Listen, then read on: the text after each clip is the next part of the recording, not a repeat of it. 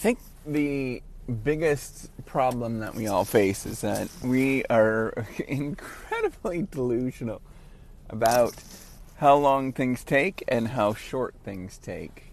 And we're really missing the mark as people, and we really sort of forget about a lot of things that we could do that is incredibly cool, and yet we don't do those things. We've got two ends of either side, that things take a lot longer than you think they're ever going to take, and the other side is things take a lot shorter than you ever think. And I want to talk about that. So if you don't know me, I am Professor Dave Masek. I'm Associate Professor of Innovation Strategy and Entrepreneurship.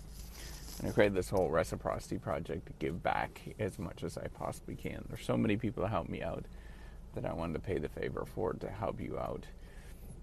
You know, one of the major problems that we see with, retirement planning, people sort of getting to the point in their career where they want to sort of take a little bit of time off, is the fact that people think that they're going to wait at some point in the future, and at some point in the future they're going to have an enormous amount of money that they can start saving. But what most people don't realize is that's not the way that this stuff typically works. Yes, you can make more money the older you are, and so lots of people wait until they're 50 or whatever to start retiring or start thinking about retirement.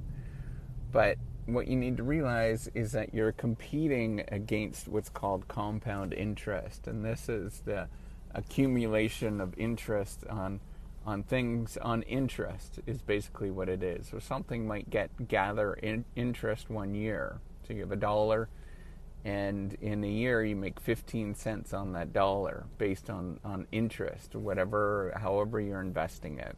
So then that following year you have $1.15 that is going to have interest on. And so you're going to have interest on that $1.15, and it grows over time. It takes a long time for it to grow, but once you get to the point where it's actually substantial, it actually doesn't take that long for it to grow quite rapidly, and it's quite surprising when you look at this over time. And so people miss the boat, and they don't think about their long-term perspective and what they're going to do.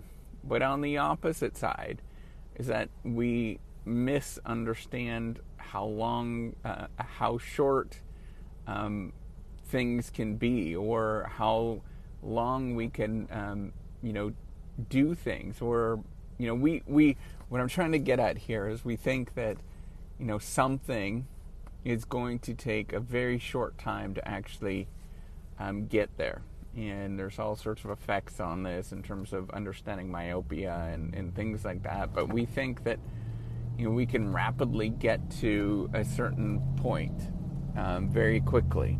So for example, in terms of an innovation project, or any project that you're working on, we believe that it's going to be very quick to get there, right? We think that if we work on this thing, something is going to net profitable returns, or net returns in a year or two. But in reality, if you look at that, it's actually really more realistically a decade or two where you actually get any returns of doing something that is innovative. And so people look at that and they assume, man, it's going to go quick, and something quick is going to happen. And when they work on it and nothing quick happens, they get frustrated and they quit, and they stop that particular thing, and they never pursue that thing again. And we need to take a step back and say, hey, instead of thinking about these things kind of in a mutual exclusive way, we need to start thinking about how can we do both in a meaningful way? How can we pursue things where we could do something that is long-term, and that is going to take a long time, but at the same time save, for retirement, be okay, get to the point where things miraculously happen at the end, right? Because what you need to do is get past that hump of with retirements, and then you're going to feel this way if you're saving. Any of you are at the stage where you're saving for retirement when you start out, it seems like nothing happens. Absolutely nothing happens. But it's this sort of compounding effect of day in and day out that you actually get some miraculous things. And it's not until maybe about a decade or so where you start seeing something happening. And it's the same thing that you're doing with an innovation project or something. Maybe you're starting a company, or maybe you're writing a book, or any large-scale thing. You look at it, and when you start it, the first day you start writing that book, you have a paragraph, and you're like, man, how am I ever going to do this thing? But you do it again, and you do it again, and you do it again. And pretty soon you have 30 pages, and then you have 50 pages, and it grows, and it repeatedly grows on each other. And I know that this is something that people sort of don't understand and don't get, but it is very much a slow process. But when it happens at the end, things happen quite quickly, and things seem to click pretty quickly, a lot faster than you think it's actually going to happen. And we always misperceive on how quick that actually happens, and we think that, man, I wish we would have done that thing a long time ago, and I wish we would have did that really innovative, cool thing that I wanted to do, whatever that is, starting up your own little side project, or writing a book, or whatever, saving for retirement. People look at it and they say, I should have done that. And yet, really, they didn't do it. And so we have to be cognizant of the fact that we're not good at understanding how quickly things happen once you've done it for a long time at a certain point, but also how long and how much effort and how difficult it actually is to do something early on and keep doing it, because it's all a mind game. In your mind, you're thinking, I'm going to get there, it's going to happen, it's going to be today, it's going to be today. But it never happens today. That's not the way it works. It's never the one thing that sort of puts it all together. You can have, you can create your book and it goes viral. Well, it goes viral temporarily and you sell 30,000 books. But then the next day, you realize you have to figure out a way to do this all over again, and do it again, and do it again, because that's what it takes to actually build.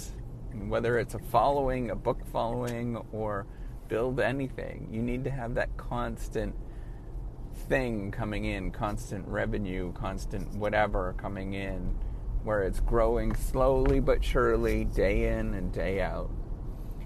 I know it's not what a lot of people want to hear, but it's actually the reality of these things, and we have to be okay with the fact that that's what it actually takes.